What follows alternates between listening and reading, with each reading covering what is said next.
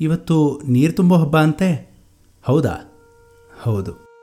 ಆದರೆ ನೀರು ತುಂಬೋದಕ್ಕೆ ಹಂಡೆ ಇಲ್ಲ, ಕೊಡ ಇಲ್ಲ, ಬೋಸಿ ಇಲ್ಲವೇ ಇಲ್ಲ. ಸುಣ್ಣದ ಪಟ್ಟೆ, ಕೆಮ್ಮಣ್ಣು ಇಲ್ಲ. ಹಂಡೆಯ ಸುತ್ತಲೂ ಮಾಲಿಂಗನ ಬಳ್ಳಿ ಅದೂ ಇಲ್ಲ. ನರಕ ಚತುರ್ದಶಿ ದಿನ ಅಭ್ಯಂಗ ಸ್ನಾನಕ್ಕಾಗಿ ದಗದಗಿಸೋ ನೀರೊಲೆ ಅಂತೂ ಇಲ್ಲವೇ ಇಲ್ಲ. ಸಗಣಿ ಕದಡಿದ ನೀರು ಹಾಕಿ ಅಂಗಳ ಸಾರಿಸಿ ದೊಡ್ಡ ದೊಡ್ಡ ರಂಗೋಲಿ ಇಡೋ ಪೈಪೋಟಿ ಅದೂ ಇಲ್ಲ. ಅಕ್ಕಿ ನೆನೆಸಿ ನುಣ್ಣಗೆ ಒರಳಲ್ಲಿ ರುಬ್ಬಿ ಹತ್ತಿಯ ತುಂಡಿನ ಸಹಾಯದಿಂದ ಹೊಸಲು, ಮೆಟ್ಟಿಲು, ದೇವ್ರ ಮುಂದೆ, ನಡುಮನೆ, ಕೋಣೆಗಳ ಗೋಡೆ ನೆಲದ ಅಂಚಿನಲ್ಲಿ ಬೆರಳಿನಲ್ಲಿ ಇಡುತ್ತಿದ್ದ ಅಕ್ಕಿ ಹಿಟ್ಟಿನ ರಂಗೋಲಿ ಅದೂ ಇಲ್ಲ. ಸಗಣಿಯಿಂದ ಕೆರಕನನ್ನು ಮಾಡಿ ಗುಂಡನೆಯ ಚೆಂಡು ಹೂ ಸಿಕ್ಕಿಸಿ ಮನೆಯ ಪ್ರತಿ ಬಾಗಿಲಿನ ಹೊಸಲಿನ ಅಂಚಿನಲ್ಲಿ ಇಡಲು ಎಷ್ಟೋ ಮನೆಗಳಿಗೆ ಹೊಸಲೇ ಇಲ್ಲ.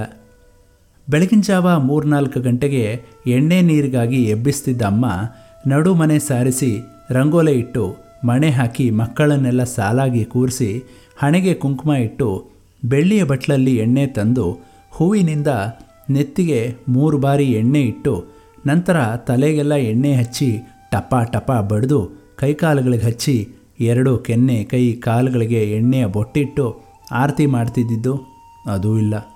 ಹಬ್ಬದ ನೀರು ಇಬ್ಬರಿಗೂ 1 ಚೊಂಬು ಅನ್ನೋ ಗಾದೆ ಹಾಗೆ ಶೇಖರಿಸಿಡೋಕೆ ಸಾಧ್ಯ ಆಗ್ತಿದ್ದ ಮಿತ ಪ್ರಮಾಣದ ನೀರಿನಲ್ಲಿ ಎಲ್ಲರಿಗೂ ಸ್ವತಃ ಕೈಯಾರೆ ಸೌದೆ ಉರಿಯಿಂದ ಕಾಯ್ತಿದ್ದ ಹಂಡೆಯಿಂದ ಬೋಸಿಯಲ್ಲಿ ತುಂಬಿಕೊಂಡು ನೀರು ಹಾಕ್ತಾ ಒಳ್ಳೆಯ ವಿದ್ಯಾಭ್ಯಾಸ ಪಡೆದು ಆಯುಸ್ಸು, ಆರೋಗ್ಯ, ಐಶ್ವರ್ಯ, ಸುಖ, ಶಾಂತಿಯಿಂದ 100 ಕಾಲ ಬಾಳು ಮಗು ಪ್ರತಿಯೊಬ್ಬರಿಗೂ ಆಶೀರ್ವಾದ ಮಾಡ್ತಾ ಇದ್ದಿದ್ದ ಅಮ್ಮ ಪೈಪೋಟಿ ಮೇಲೆ ನನಗೆ ಮೊದಲು ನೀರು ಅಂತ ಜಗಳ ಕಾಯ್ತಿದ್ದಿದ್ದು ನಾವೆಲ್ಲರೂ ಅದ್ಯಾವುದೂ ಇಲ್ಲ.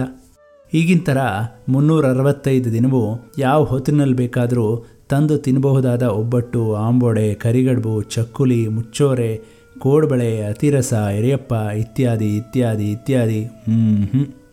ಅಂದು ಹಬ್ಬದ ದಿನದಲ್ಲಿ ಮಾತ್ರ ಇದನ್ನೆಲ್ಲ ಮಾಡ್ತಾ ಇದ್ದಿದ್ದರಿಂದ ಹಬ್ಬದ ಪ್ರಮುಖ ಆಕರ್ಷಣೆಗಳಲ್ಲಿ ಇದು ಒಂದು. ವಿಶೇಷ ಭಕ್ಷ್ಯಗಳು ಅಂತ ಆಗಿದ್ದು ಇದಕ್ಕೆ ಅಲ್ವಾ? ಧೀಮಂತ ವ್ಯಕ್ತಿತ್ವದ ಆಜಾನುಬಾಹು ಅಪ್ಪ ತಮ್ಮ ಕಂಚಿನ ಕಂಠದಿಂದ ಮಂತ್ರಗಳನ್ನು ಹೇಳ್ತಾ ಇದ್ದರೆ ಅದು ಒಂದು ಅಲೌಕಿಕ ವಾತಾವರಣನೇ ಸೃಷ್ಟಿಯಾಗ್ತಾ ಇತ್ತು.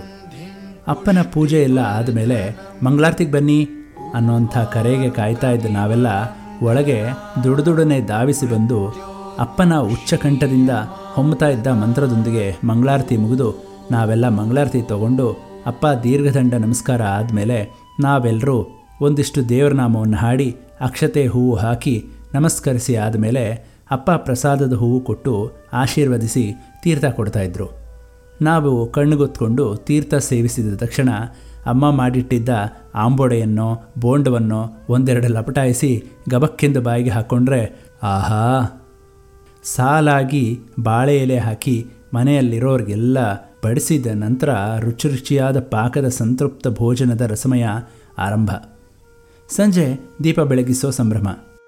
ಬಲಿಪಾಟಿಮಿ ದಿನ ಮರದ ಮಣೆಯ ಮೇಲೆ ಸಗಣಿಯಲ್ಲಿ ಬಲೀಂದ್ರನ ಕೋಟೆ ವಿನ್ಯಾಸ ರಚಿಸಿ ಚೆಂಡು ಹೂ ಸಿಕ್ಕಿಸಿ ಕೆರಕನನ್ನು ಸುತ್ತ ಯಥೇಚ್ಛವಾಗಿ ದೀಪಗಳನ್ನಿಟ್ಟು ಬಲೀಂದ್ರನನ್ನು ಆವಾಹಿಸಿ ಪೂಜಿಸಿ ಹಾಲು ಹಳ್ಳವಾಗಿ ಬೆಣ್ಣೆ ಬೆಟ್ಟವಾಗಿ ಬಲಿಚಕ್ರವರ್ತಿಯ ರಾಜ್ಯ 3 ಲೋಕದಲ್ಲೂ ಹರಡಲಿ ಅಂತ ಹೇಳಿ ನಮಸ್ಕರಿಸಿ ನಂತರ ಬಲೀಂದ್ರನ ಎದುರಿಗೆ ಸುರ್ಸುರು ಬತ್ತಿ ಹಚ್ಚಿದ ನಂತರವೇ ಬೇರೆ ಢಮ್ ಢಮ್ ಢಮಾರ್, ಆಟಮ್ ಬಾಂಬ್, ಲಕ್ಷ್ಮೀ ಬಾಂಬ್ ಇತ್ಯಾದಿ ಪಟಾಕಿಗಳ ಹೂವಿನ ಕುಂಡ, ಭೂಚಕ್ರ, ವಿಷ್ಣುಚಕ್ರಗಳನ್ನು ಹಚ್ಚಿ ಕುಣಿಯೋ ಸಂಭ್ರಮ.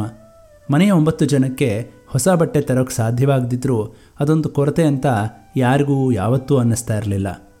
ಹಬ್ಬ ಈ ಒಂದು ಪದದಲ್ಲೇ ಸಂಭ್ರಮ, ಸಡಗರ, ಸಂತೋಷ ತುಂಬಿ ತುಳುಕ್ತಿತ್ತಾಗಿ ಆಗೆಲ್ಲ ನಮಗೆ ಕೊರತೆಗಳ ನಡುವೆ ಕೂಡ ಹಬ್ಬವೇ ಆಗಿ ಸಂತೋಷ, ಸಡಗರ, ಸಂಭ್ರಮಗಳನ್ನೆಲ್ಲ ಉಡ್ತಾ ಇದ್ವಿ, ತೊಡ್ತಾ ಇದ್ವಿ.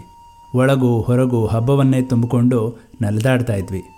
ಆದರೆ ಇವತ್ತು ಕಾಲಾಯ ತಸ್ಮೈ ನಮಃ ಅಷ್ಟೇ. ಎಲ್ಲರಿಗೂ ದೀಪಾವಳಿ ಹಬ್ಬದ ಹಾರ್ದಿಕ ಶುಭಾಶಯಗಳು.